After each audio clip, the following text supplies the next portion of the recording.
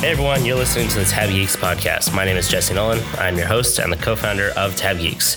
This is actually the first podcast recording that I've done since the beginning of the pandemic, and it feels good to be back behind the microphone. Welcome back to the Tab Geeks podcast, everyone.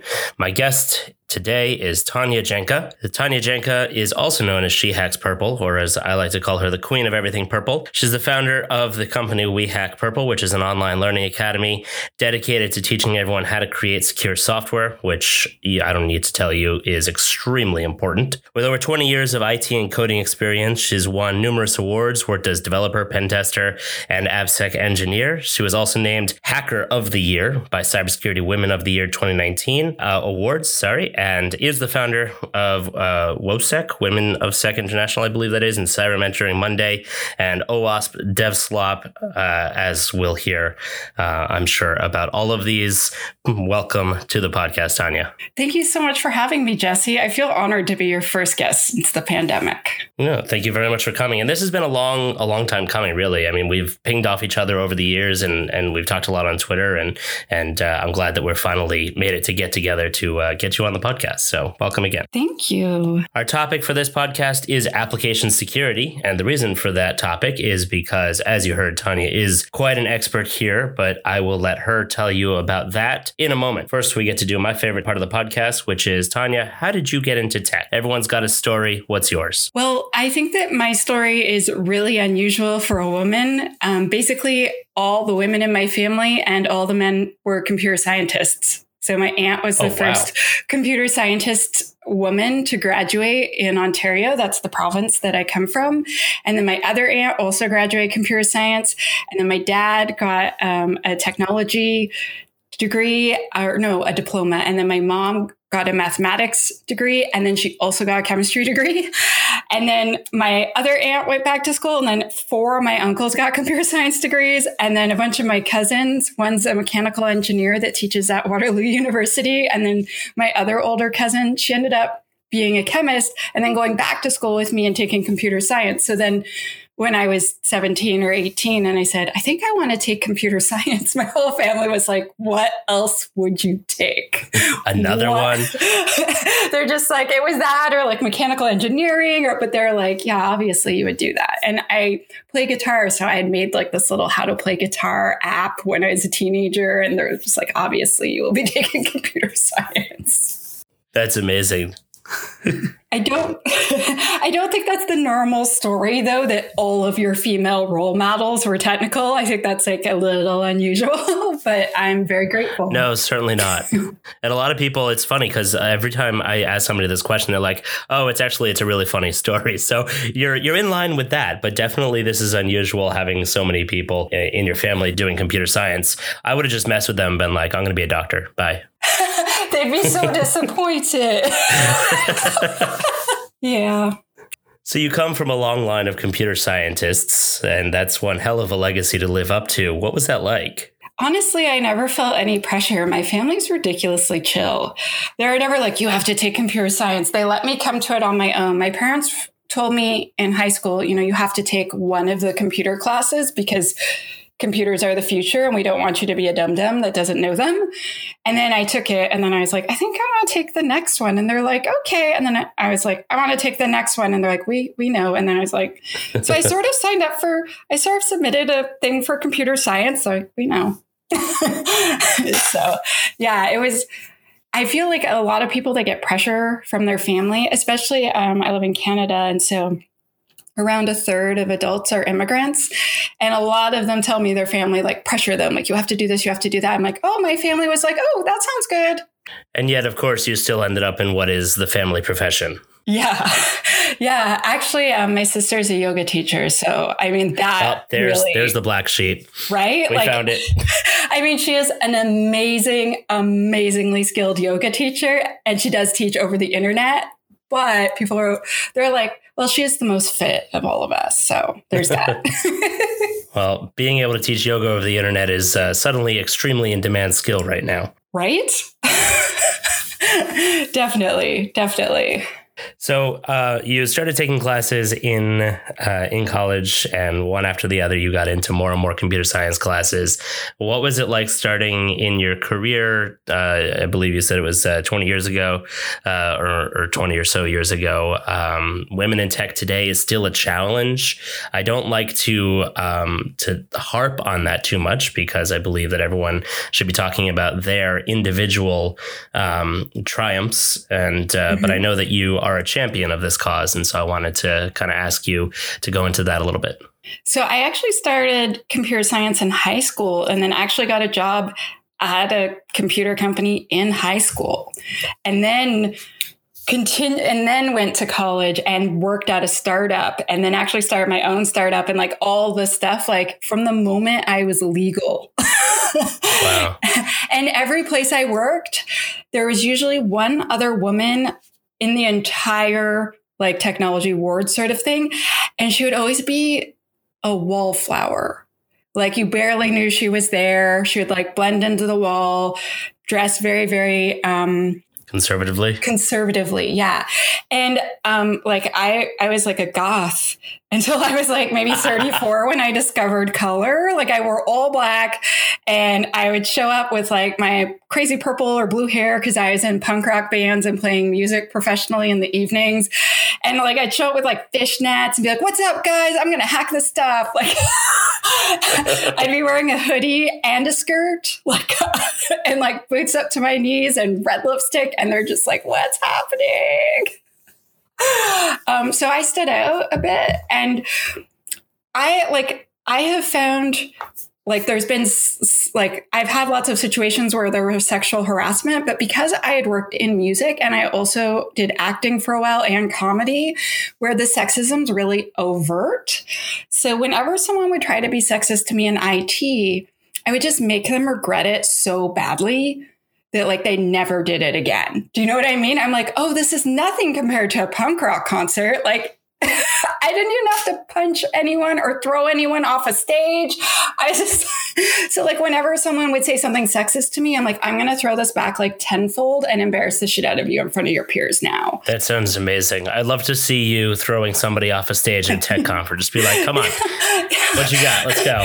So I feel like in almost all situations in IT, whenever there was like something weird, I was mostly able to kind of handle it myself. There were a few occasions, like I got someone fired once from the federal government for being wicked, ridiculously out of line. But it turned out he was out of line with 10 other people before me. And then I ended up getting everyone to do a work to rule until they fired him. I was just like, no, this is not, no. And so I'm seeing things improve a lot in tech.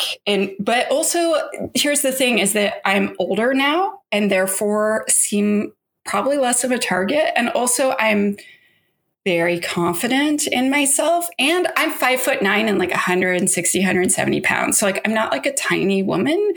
So I'm like the average height for a man. And I don't know if you know, but like people in tech are slightly shorter than people in general. And so like I'm above average height for the men in tech. So I'm as tall or taller than more than half of them. And so I don't think I get the same issues that smaller women or younger women or women that didn't sing in punk bands and therefore have this overt, like I've had people say they're like, oh, you have boundaries, like brick walls with razor wires and machine guns on top. Like it's very clear where not to pass. And if someone is passing it, like they're a brave man. So I think that like someone wouldn't generally choose me. I would be like a bad choice. Does that make sense? And so I do still have lots of women tell me a lot of things that make me sad. And sometimes I can help them and sometimes I can't. And so that's part of why a bunch of us started WOSEC, Women of Security. So at first we were called Cyber Ladies, then we were briefly called WIST. And it turns out WIST with a T sounds just like WISP with a P. And so everyone thought we were the same thing. And so we politely apologized like crazy to WISP for the confusion and then changed our name again to WOSEC because that sounds like nothing else. It's not like an attractive name. Don't get me wrong. We're not great at marketing, but we just didn't want to annoy any other women's groups. And hey, it's obvious and descriptive. What more do you need? Right. And so basically it just started like I went to Israel, and in Israel, most adults have to do military service, and lots of them end up learning cybersecurity. And so their workforce of adult women, lots of them kick total cyber butt. And so they'll have a women's meetup, and there'll be 100 or 200 women there. And I was like, I've never seen this before. Like I went to a capture the flag, and I invited every woman I knew on LinkedIn in my city. And then there were 11 of us. And I kid you not, Jesse, we made the news twice. They're like, look at all these women. They showed up in cute party dresses and danced when they got flags. And like, people were like, can we interview you? I'm like, is it seriously news that women showed up to a tech event? Like, okay. And so I was so excited by like what they had going on in Israel. And they're like, you should start your own thing. And I told my friend Donna, she's like we had brunch, and she's like, how about this? How about we just make a meetup, and we'll just tell everyone we know.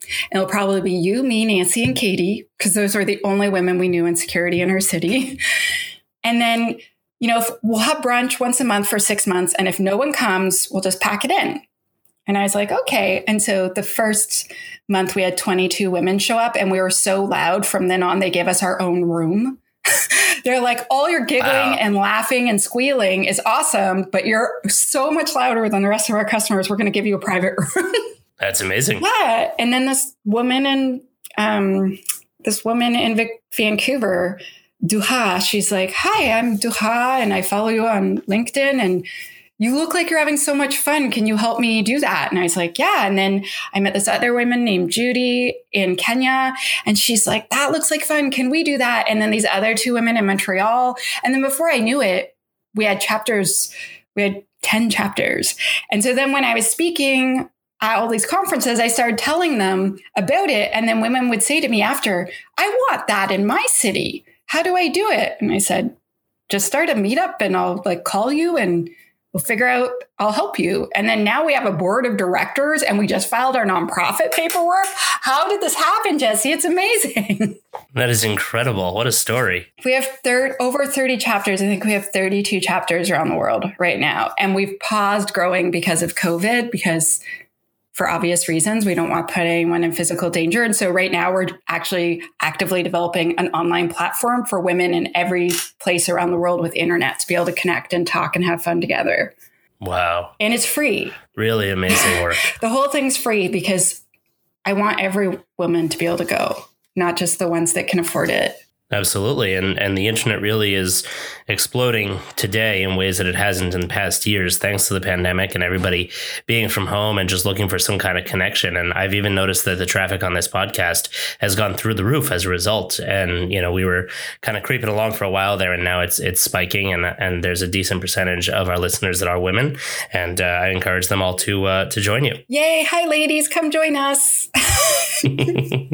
And I totally can relate to the Israel bit. I actually moved to Israel for 6 years. When I was 20, I officially moved there, became a citizen, and I had to serve in the army. And I can tell you from personal experience that not only are the women totally badasses in cybersecurity, the ones that go to the cybersecurity units and kick butt in cybersecurity, they also kick butt in person.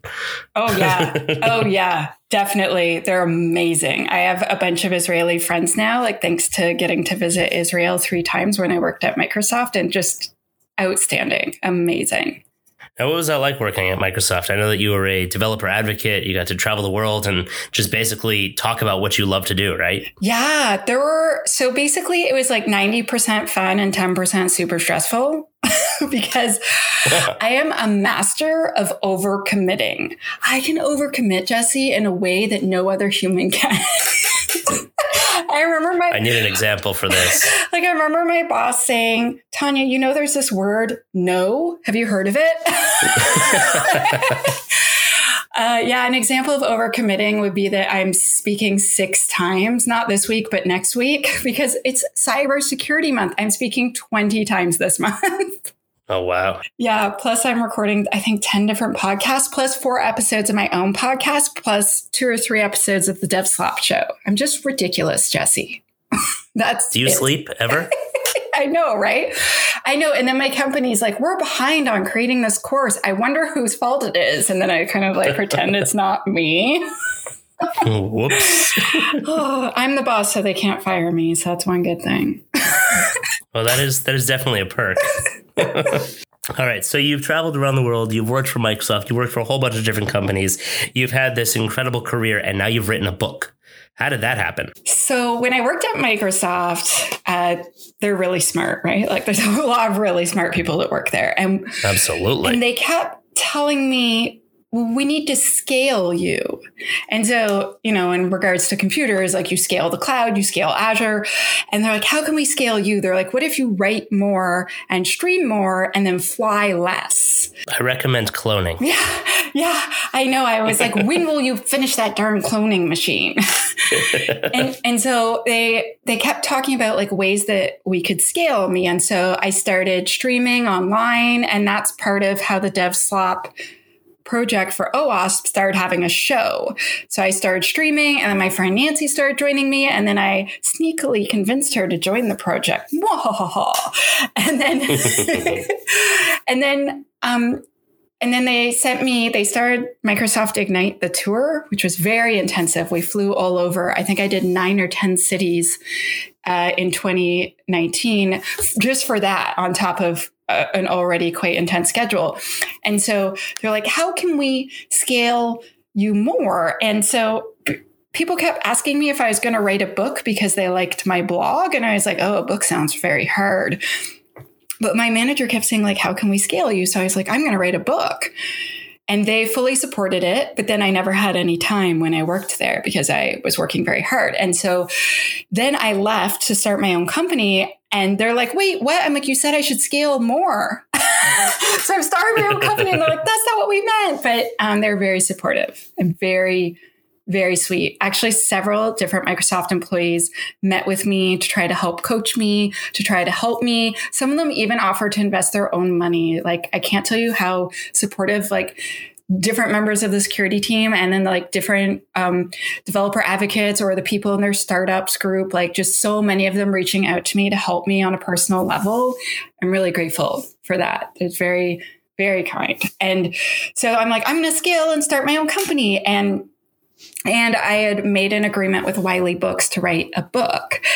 And so I had spent maybe like a year or a year and a half researching what it would be about and planning it obsessively. So then when I submitted my book proposal, they're like, oh, so you've already really like started writing and stuff. I'm like, yes, I've already hired 2 technical editors and I've already done this and done that. And someone's agreed to do my forward. And they're like, okay, so obsessive. And then I made this really, really short schedule of I'm going to write the whole thing in just like a handful of months. But then I also started a company at the same time, which is obviously not ideal. And then the pandemic happened. And so my original business plan, which was me traveling around the world teaching in person, all of that got canceled. So every contract I had canceled in like a 3 to 4 week period that was very stressful. Totally imploded. Yeah. And then I'm like, okay, I guess I'm making electronic courses now. And I'm doing like online consulting instead of in person. And so I had to like rearrange the whole business plan very quickly, but it turns out it's working pretty well. And so the book got pushed back a bit. So it's actually been later. It's being released a few months later. Like originally it was supposed to come out in June. However, my publisher has been a dream, very patient with me, very kind. I love you, Wiley. But basically, when I started learning application security, I had worked as a software developer. Like I'd been coding, I think 19 or 20 years at that point. And I had been working as a software, like working in IT for like 17 years at that point. Because I think I got my first job in 97. And so I'd been like forever. And basically I met an ethical hacker. He spent a year and a half convincing me that cybersecurity could be as cool as software development. Because I was not convinced, Jesse. I was not convinced. And because I had tried a stint in security earlier and I had not loved my interactions with the security team. I did anti-terrorism activities and I was like, no, this is stressful. I have nightmares. Everyone's mean. This does not interest me. So I was like, screw security. And then I met him. He was cool. He was in a band. I'm in a band. Obviously, our bands played together. And then we had to make a stupid mobile app together that was like this mandatory dance party thing because we're both very silly. And then so that sparked a friendship. And musicians. How nerds make friends. Want to make a mobile app with me that forces people to have a dance party embarrassingly, no matter where they are, if they both have it installed? He's like, yes. Sounds like a great podcast episode. How nerds make friends. It was like the first sentence to me from me to him. I'm like, hi, I'm Tanya, blah, blah, blah. And he's like, yes. And so then he convinced me to become his apprentice. And he hired me for my first job part-time and then helped me get my first full-time pen testing gig. And I found it so hard to learn stuff. So he was a good friend, but kind of a crappy mentor. He was really hard on me. I did not understand this until I got my next mentor and my mentor after that. And after that, like, he was so harsh. He's like the type of mentor where he throws you in the middle of the ocean and was like, swimming works like this. And then like moving his arms a bit and being like, good luck with that. Like, yikes. Very, very, very like throwing me in the middle of things and just hoping I would swim. And I guess I swam enough because then he hired me. But I found it so hard to learn the things I wanted to learn, Jesse. And I found it so frustrating. I'm like, why isn't there just a book on how to do application security? Like, I didn't even know it was a job that you could have full time until I was 2 years into my security career, that you could not be a pen tester, but actually do AppSec and like do security testing and work up with DevOps people and evaluate designs. And like that was a job that someone would pay me to do full time instead of just going from engagement to engagement, coming in at the very end and then telling them, well, you did everything wrong. You should have called me sooner. I found that very not satisfying.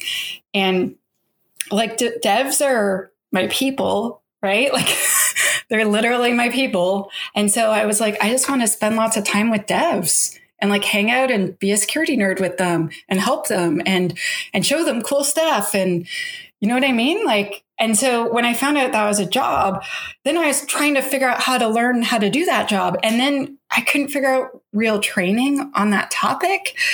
And so once I finally figured out how to do it and I was like, okay, I'm really good at it. People are willing to pay me to consult doing this. I've had lots of jobs doing this. I've seen lots of different programs at different places. I feel I know stuff. So then I'm like, I'm going to write a book. And I wanted to put literally as much knowledge as humanly possible into the 250 pages I was allowed. And it's 249 and a half pages. Wow. Plus an appendix. Right under the wire. Oh, yeah. I was like, I'm going to put every single piece of information in I can. And then I have like a zillion references because my technical editors kept saying, well, you can't just say that. I'm like, but you know, it's true. And they're like, we know, you have to have proof. I'm like, damn it. So like at least 50% of my time was like trying to find other people that agreed with me in writing so that I could quote them. You know what I mean? Absolutely. And also because, so I'm dyslexic for real. So, you know, people will say like, they'll make a mistake and they'll say I'm dyslexic. I'm like, no, you just made a mistake. I'm actually dyslexic. And so when I learn, I often need to do a thing. I need to hear about it. I need to see it. I need to listen.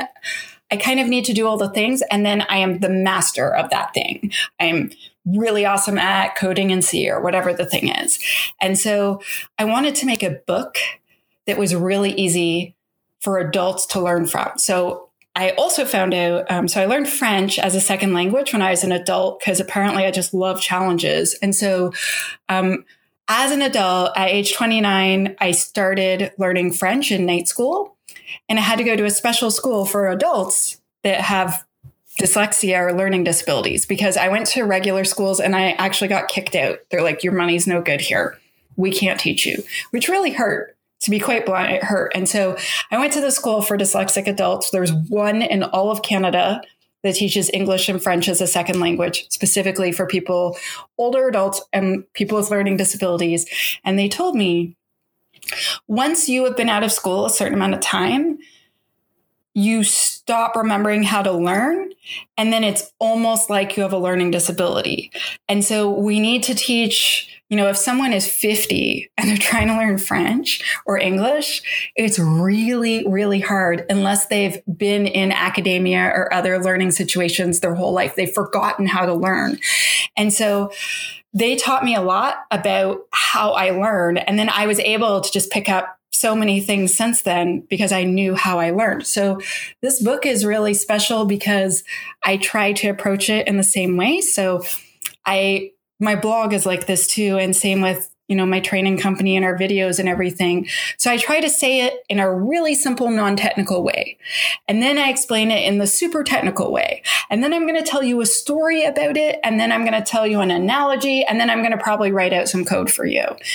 And so in my blog, Alice and Bob, so the book is called Alice and Bob Learn Application Security. And Alice and Bob, do you remember, Jesse, from the beginning of encryption? No. So the way they explained when all these amazing mathematicians were trying to explain what encryption was, they said, so Alice wants to tell Bob a secret and she doesn't want anyone to be able to tell what she's sending. But Bob needs to know the message is actually from Alice and not from someone else. And so they explained the SSL handshake and how encryption works. And that's actually how I learned when I was 21, because I was helping to build an SSL accelerator so many years ago. And so since then, Alice and Bob have been very famous in security worlds, and we often use them as examples. So Alice, like this happens to Alice or that happens to Bob in my blog. And so people loved Alice and Bob. And so I built them into the book. So Alice and Bob both have jobs and they both have health conditions and various privacy concerns and families. And it's not like a fictional story, like, for instance, the Phoenix Project, and the Unicorn Project. I was just thinking of that. So I love Gene Kim. I'm such a huge fan of his books. Such a huge fan. Absolutely. Oh, amazing. And so it's not like that. It's not a fable. It's more like short little, like a paragraph about Alice or a paragraph about Bob. So for instance, in one of the little stories, Alice, so a lot of these are things that happened to me. So Alice hires a co-op student. The co-op student finds 26 different security bugs in their product in the first couple of weeks. Alice gets really angry. What are you doing? Why are you just pointing out lots of problems? This is really annoying. And then the student says, well, these things have been a problem this whole time. I didn't create them. I'm showing them to you. And now that we know about them, we can fix them. Isn't it better to know than not to know? And then Alice is like, well, yeah, that's a really good point. Okay, kid, you're not fired. But really, I'm the kid in that story. And my boss did get very angry at me for finding 27 vulnerabilities and reporting them all in a week. But the point is, oh no, yeah, she was pissed. But the point is that these stories are things that really happen to either people I know or me, etc. And I want people to see, for instance, like Bob has a pacemaker and we talk about how to secure his pacemaker. And we talk about, having a smart pacemaker and connecting it to the internet and why that might not be a good idea. And, it affects his heart and how serious that is versus Alice has diabetes and she has an insulin thing that tells her when to do things, but she also can just do that manually. And so she doesn't depend on it to live in the same way that Bob does, right? And we talk about the differences and the risks involved so that people can understand how to, if you don't use the security header, this is how this could actually harm Alice. And it helps, I feel, developers understand better rather than just saying use a security header because I said so. Do you know what I mean? Right. Relational tidbits. Yeah. And so I start with explaining, all the security concepts like defense in depth, least privilege, etc. And then I go into requirements for if you're building web applications. We actually eventually get into like car requirements and medical device requirements, like just a little bit so that people can think about security when they're doing those things. And then design, we go all about different design concepts and how to apply them. And another thing with this book, so I'm really bad at letting go of things. So at the end of each chapter, I have questions. And so one of the questions in one of the chapters is, what would be some requirements for securing a car operating system? Name two. Right. And so whoever's reading the book is supposed to come up with two. and they can look at the answer key and I'll give you 2. However, starting in February of 2021, I'm going to be live streaming the answers with members of the information security community. And so I'm going to do a couple questions per week. And basically in the book, it invites readers to join for free. And we're going to talk out the answers because I don't want to just hear my answer, right? I want to hear everyone's answers. And then I want to make it like a permanent record. So if someone buys the book in 3 years, they can go through and see much more, because I wanted to write 300 more pages and that was not acceptable. So instead, I'll make many hours of video. And if someone wants just the strict answer, they can have that. Or if they want to come join online in the discussions, they can have it. Or if they want to listen or watch later, they can have it. Because I so desperately want the internet to be safe. And here's the thing, Jesse, you do not write a book because you want to make money. Right. Because I would be getting paid $1 per hour. You write it because you care so much about the thing and you need it to exist. And so I'm doing all of these things starting in February on the internet because I want these discussions to be had and I want information to be accessible. I want security information to be democratized. And I know I sell training, right? And like that is my full-time job, but I feel like certain things just should be for everyone. Do you know what I mean? Like it shouldn't be this hard. Yeah, absolutely. And there's so many people out there that, are trying to build these things and are good coders, but don't necessarily know how to do this side of the business or haven't necessarily been exposed to it. And this sounds like an incredible resource. I can't wait to read it myself. Oh, thank you. I'm also so I went to college, not university. And I graduated in 2000. So that's a long time ago. But even now, even if you take cyber courses, and I'm saying that in quotation marks, they don't teach you how to create secure software. They might teach you how to hack 2 or 3 things. They might mention the OWASP top 10, but they're not going to teach you the topic of application security. They're not going to teach you, this is how you design secure applications. And then this is how you threat model to make sure that you haven't missed anything. And then this is how you look for your threat models when you review your code. And this is how you test for your threat. Do you know what I mean? And so the pandemic has presented this very, very weird potential opportunity. So I've had a bunch of universities reach out to me and they say, hey, would you like to be an adjunct professor? And I say, sure. How much does it pay? And then they say, it pays less than minimum wage. And we will own all your content after, and you will basically work for us like a dog. And because you don't have a PhD, we're not going to pay you even a living wage. And it's basically like volunteer work. And I respond with, I don't volunteer for organizations that have millions upon millions of dollars. I volunteer for community groups. I volunteer for OWASP, right? OWASP does not have millions and millions of dollars, let me tell you.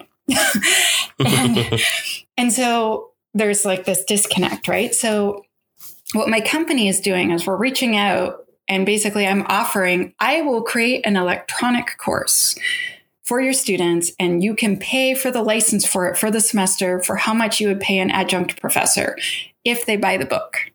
Because my publisher said that they have to buy the book or I'm not allowed basing a course off the book because I don't own the copyright to my own book.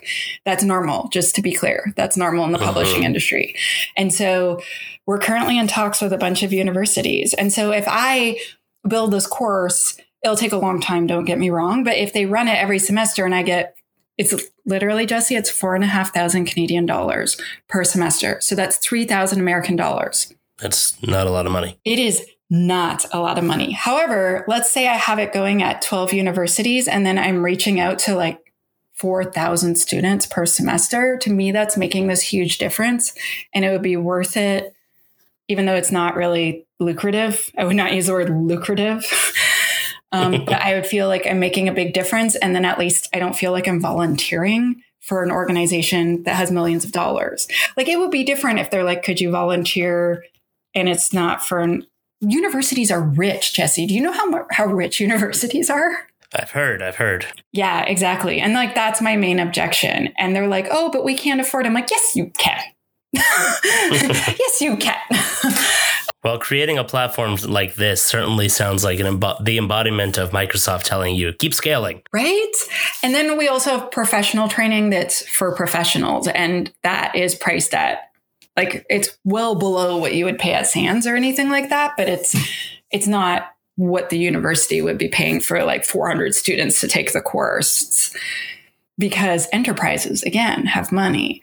It's weird to walk a dance of, I really want to share everything with everyone for free because I care so much about it, versus I have a mortgage and I now have 5 employees. Well, as of Thursday, my 6th employee, my 6th member of my team starts. So that's amazing. And so whenever I think about me giving away something for free, I think about their mortgages and their rents. And then I'm like, definitely. Okay, we need to compromise. It cannot be free. Now, one of the problems of a lot of our listeners that are in the small to mid-size space is that they don't have massive budgets of enterprise. What would you recommend for them? I would recommend a lot of things. So like I said, we charge way less. Also, you can buy books. So a bunch of my clients are bulk buying my book, in which case you can get a really big discount from my publisher. So if you want to buy 10 or 20 books, let me know. And then they'll give you, depending upon how many you are buying, a really nice discount versus a ridiculous discount. And so that's cool. Like one of my clients is like, I want to order 350 books. I was like, oh, well, thanks. Wow. Because he's like, we have 400 developers. Or they have 350 or 400-ish developers. And he said, I want all of them to have that on their desk. I want no excuses. And I go in and train there. Right. And so there's a lot of, oh, did you forget what she said in the training? And like, here's the video, here's this, here's that. Right. Other things I suggest is, quite frankly, my company, because I can't help it, we're just giving away a bunch of stuff for free. So if you join our mailing list, we give away a PDF like once a month so this month it was how to harden Azure, like best practices for hardening Azure. I think next month is going to be API security best practices. And so we're giving it away one line at a time on our Twitter or whatever, or you can just go and download it from our website, or you can join the mailing list and then we'll email it to you. But the idea is we're giving a lot of stuff away for free to try to help. Does that make sense? And so having a PDF that's 2 pages that is all about like how to do secure serverless and just the best practices, that's a pretty good deal for free, right? Or for joining a mailing list. Yeah, definitely. And as you mentioned, buying books and reading from other books that are out there, that's a lot of the training that I've done. I actually did not go to university or college, and all the training that I've done over the years and ways that I've learned has been through community learning or asking lots of questions or just trial and error. And a lot of it has been reading books. And that's just a huge passion of mine. And to your point earlier that you made about going back to school and having to relearn how to learn, I found personally that staying sharp by reading a book a month, something along those lines, reading lots of articles online and just being curious about the developments in the world and staying up to date has really helped me to maintain that skill, even though I never properly developed it through the traditional path, if you will. Jesse, I am so into learning. I read a number of books that is quite high. I love books and I love podcasts. And so if people are listening to this, I have a podcast and it's about how to get into information security, and it's called the We Hack Purple podcast. Of course. But there are so many amazing podcasts that taught me a lot. So one that I really like that taught me a lot is Exploring Information Security. I really, really liked that one. And I really liked Breaking Down Security with Brian Brake and Amanda Berlin. And I can't believe I forget the third host's name. I feel very silly because I've met them. They like as the name suggests. So the host's name is Brian Brake. And so it's a play on his name, but they break down a lot of concepts within security, which I found really, really helpful. I love Risky Business because it's just fun hearing the two hosts trash everyone in the news. And then they have like a feature article thing where I find that they often teach me really cool lessons. Like they had this one episode about ephemeral vulnerability. So serverless that would just pop up. They were super vulnerable and then they would disappear and they would just pop up for like 10 seconds every 90 minutes, and how to catch those if you're a pen tester. It's so cool.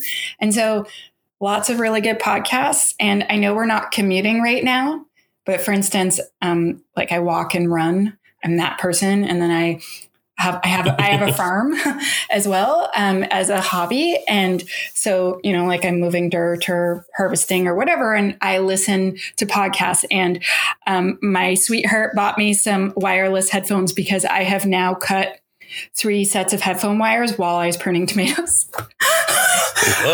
I knew you would think I would learn my lesson. Another good way to learn, which I know that I was going to bring up, is finding a professional mentor. Yes. A few years ago, I started this hashtag, and it started as Mentoring Monday. And then it got so huge that so many people were using it, you couldn't find the cybersecurity stuff. And so now it's Cyber Mentoring Monday. And every single Monday, myself and several other amazing humans from the information security community tweet out and say, are you looking for a mentor? Are you looking for help? And then we try to pair people with other people that are more senior than them that can teach them cool new stuff. We try to help give people resources. So let's say you're not sure what you want to get into. I actually wrote an article, and then I ended up starting the We Hack Purple podcast because so constantly people kept asking me, I don't know what I want to do. Like they didn't even know what the different jobs were. And I'm like, oh my gosh, that's what I was like. I thought you were a risk analyst or a pen tester. I honestly did not know there were other jobs. And then I got to do incident response, and I was like, this is so cool. I got to do some forensics. I was really lucky to get to try a whole bunch of things. And so I wrote this article about all the different types of jobs. And I kid you not, Jesse, it got 40,000 reads the first week. And then it has gotten 400 or 500 reads every week since January. Oh, there's so much obscurity around this whole field. I mean, by its own nature, but, like you said before, helping to democratize that and get this out there is only going to help people get better at this. Yeah. So basically I made a So I'm sure you know this. So there's a secret about being a podcast host is that you get to interview people that you've always wanted to meet. It's amazing. Right?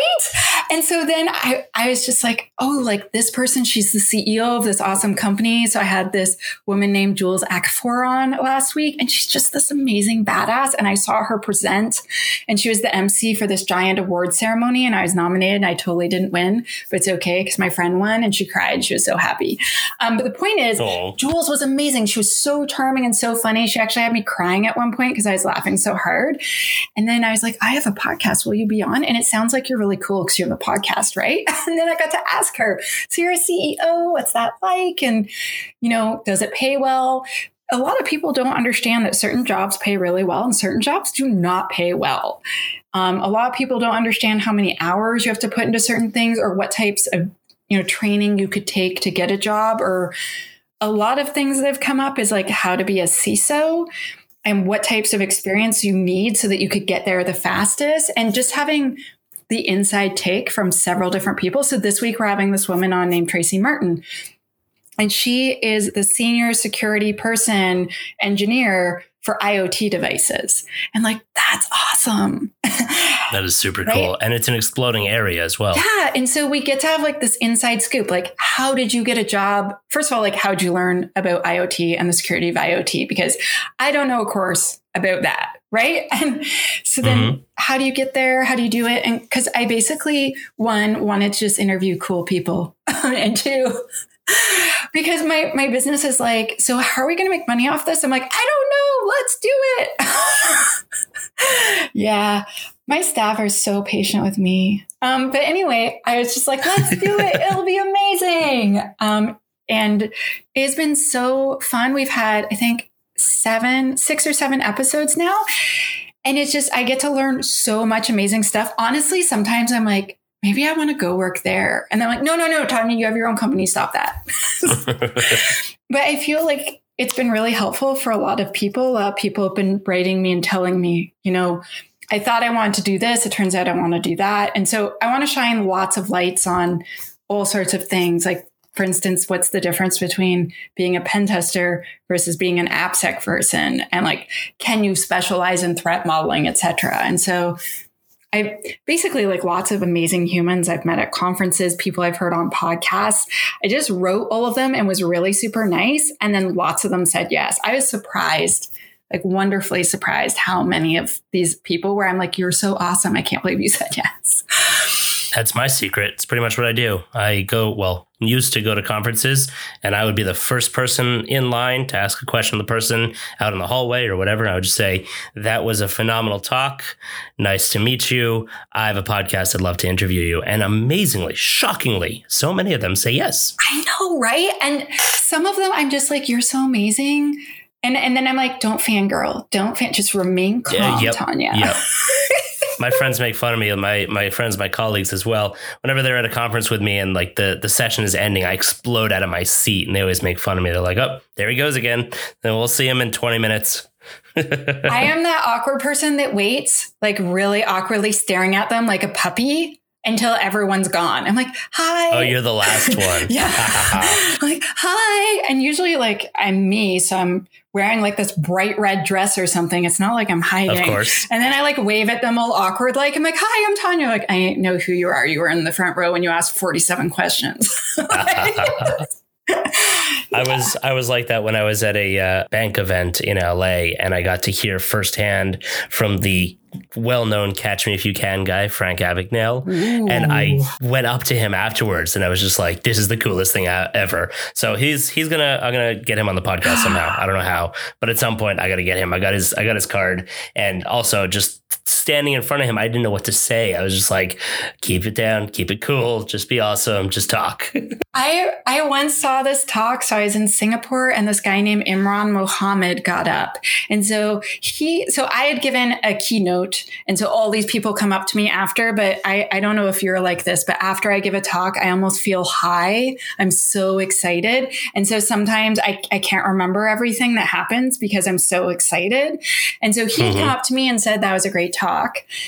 And so then he did his talk, and I don't know how to explain, but it was like he spoke to me. His talk was so amazing. And like, obviously we agreed on everything because we're both AppSec nerds. And then he presented a bunch of new ideas I didn't know yet. And so I came up to him after, and I was like, your talk was amazing. He's like, your talk was amazing. I'm like, I think you're so awesome. I'm like, I have this open source project called DevSlop. Do you want to be a part of it? He's like, yes.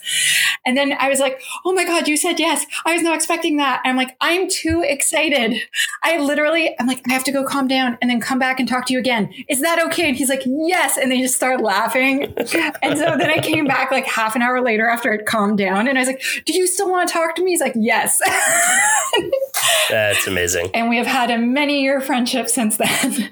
And I remember the conference organizers are like, you were so cute. You're like, I am too excited. I have to go calm down. I've never seen that before. I'm like, I'm just glad that he didn't think I was this weirdo, or at least I was an acceptable type of weirdo for him. Let's jump back for a sec. I want to ask your advice on finding a mentor. It's something that I've tried to do a couple of times, and it just hasn't stuck. How does that work, other than being paired up on Twitter? Okay. What happens there? So my first professional mentor, well, I guess I had professional mentors and didn't call them that and didn't realize that's what they were. And then my first official professional mentor, he kept telling me as we were friends, I'm not going to be your mentor. You're not going to be my apprentice. I'm not doing this again. And I was like, okay, I didn't ask. What are you talking about? Stop being weird. And then he started saying, I really want you to join security. And I was like, no, software development is the best. I am literally the king of software. I am the king of IT. I build something out of nothing every day. Nothing is better. He's like, no, but you're so smart. You'd be so good at ethical hacking. And I was like, I build stuff. It's amazing. And he's like, you could get paid more. I'm like, I don't believe you. And like, he just kept trying. And then eventually he's like, fine, I'll be your mentor. And I was like, what? He's like, I'm asking you to be my apprentice. And I was like, oh. And by that point, it'd been a year and a half of him coming in and talking to my dev team and teaching us stuff, him dragging me. So he ran his own security conference. He dragged me to it.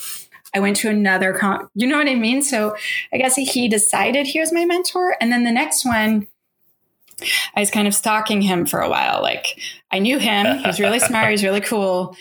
And he ran the B-Sides conference in my city. And I was like, he's amazing. He writes the super advanced hacker courses for SANS. He's like super brilliant.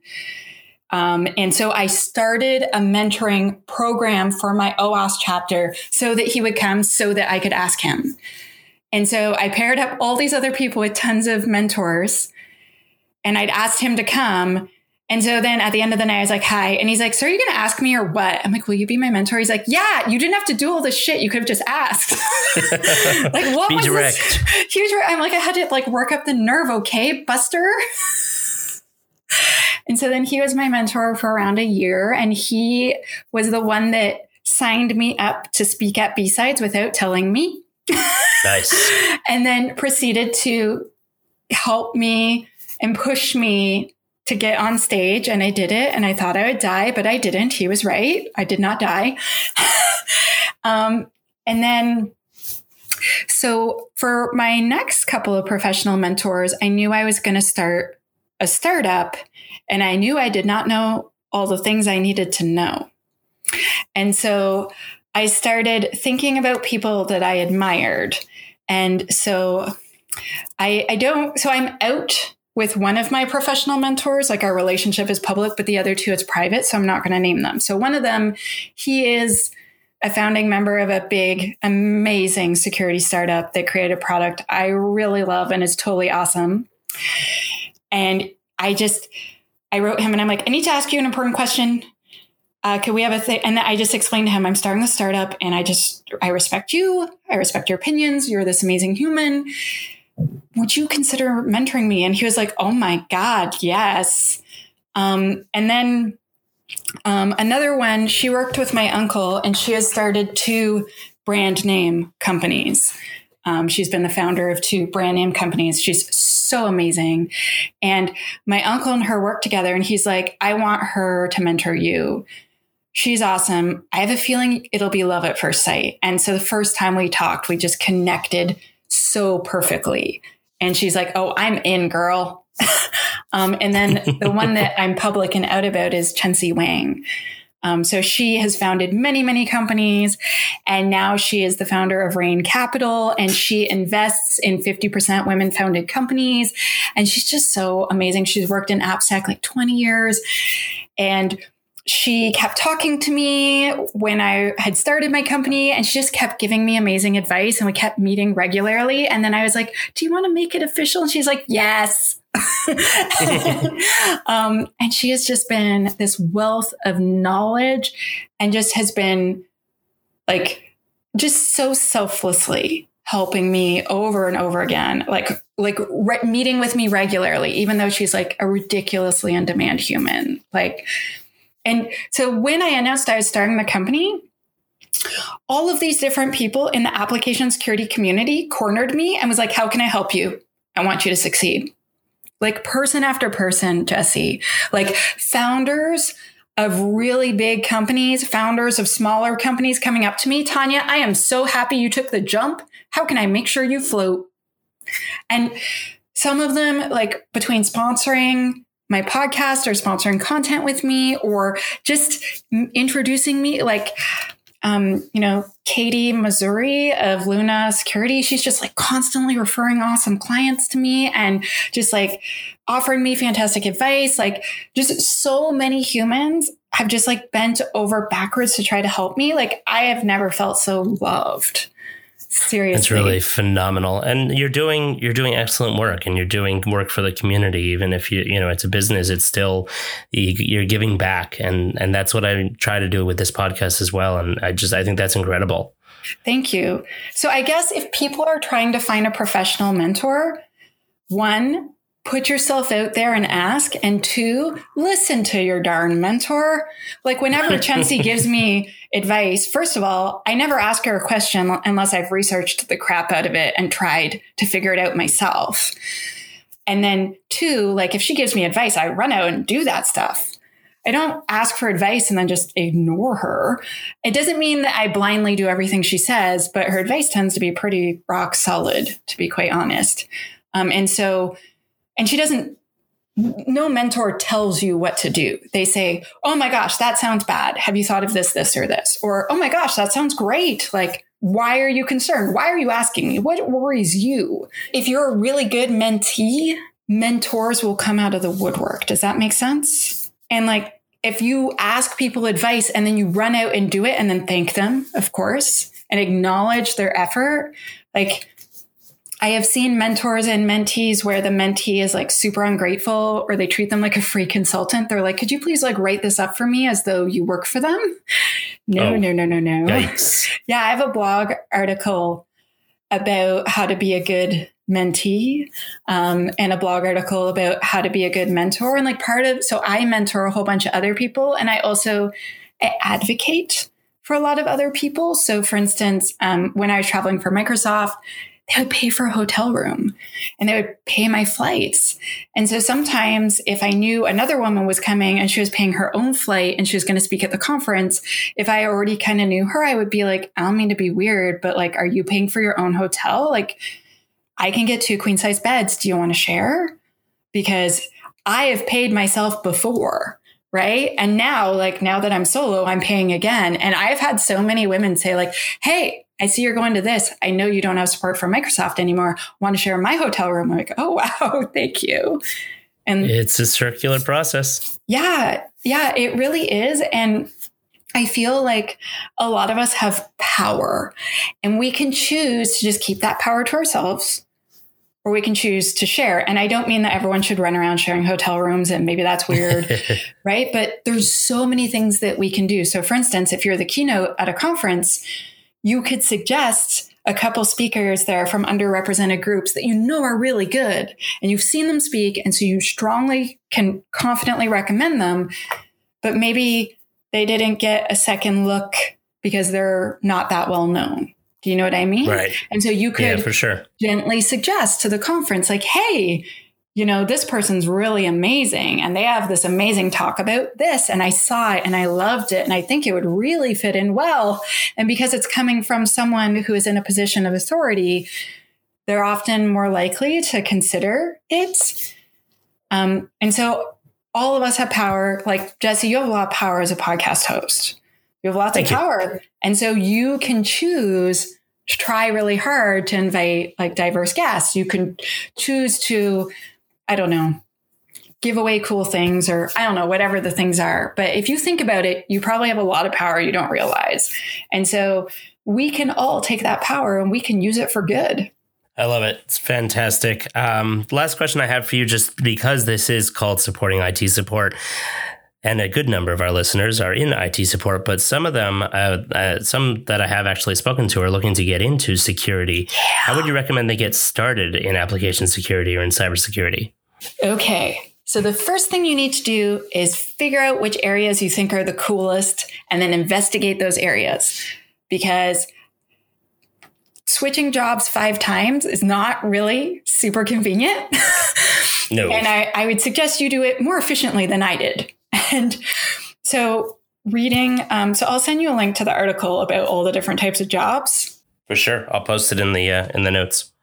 Yeah. So reading articles like that about all the different types of jobs, and then see which ones you think sound cool to you.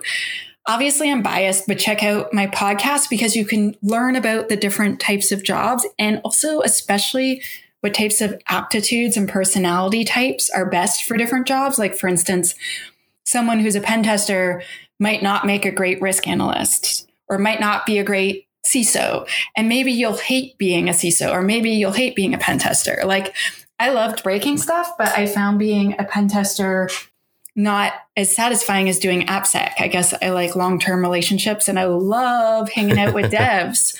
And I just kept literally hanging out with devs. And so then go to meetups once it's safe, or go to online chats or Discord channels and like meet other people that do stuff like that, and like ask them questions. Try not to be annoying, but lots of people are happy to talk about what they like about their job. Right. So let's say you want to be a pen tester, the DEF CON meetups, they'll have like little places where you can chat. It's probably a good place to chat people up. If you want to learn AppSec, go to OWASP. If you want to learn risk analysis, there's ISSA and ISACA. And so first figure out where your interest is and then kind of try to hang out in those areas and network and meet people. And if you can, try doing some of the work.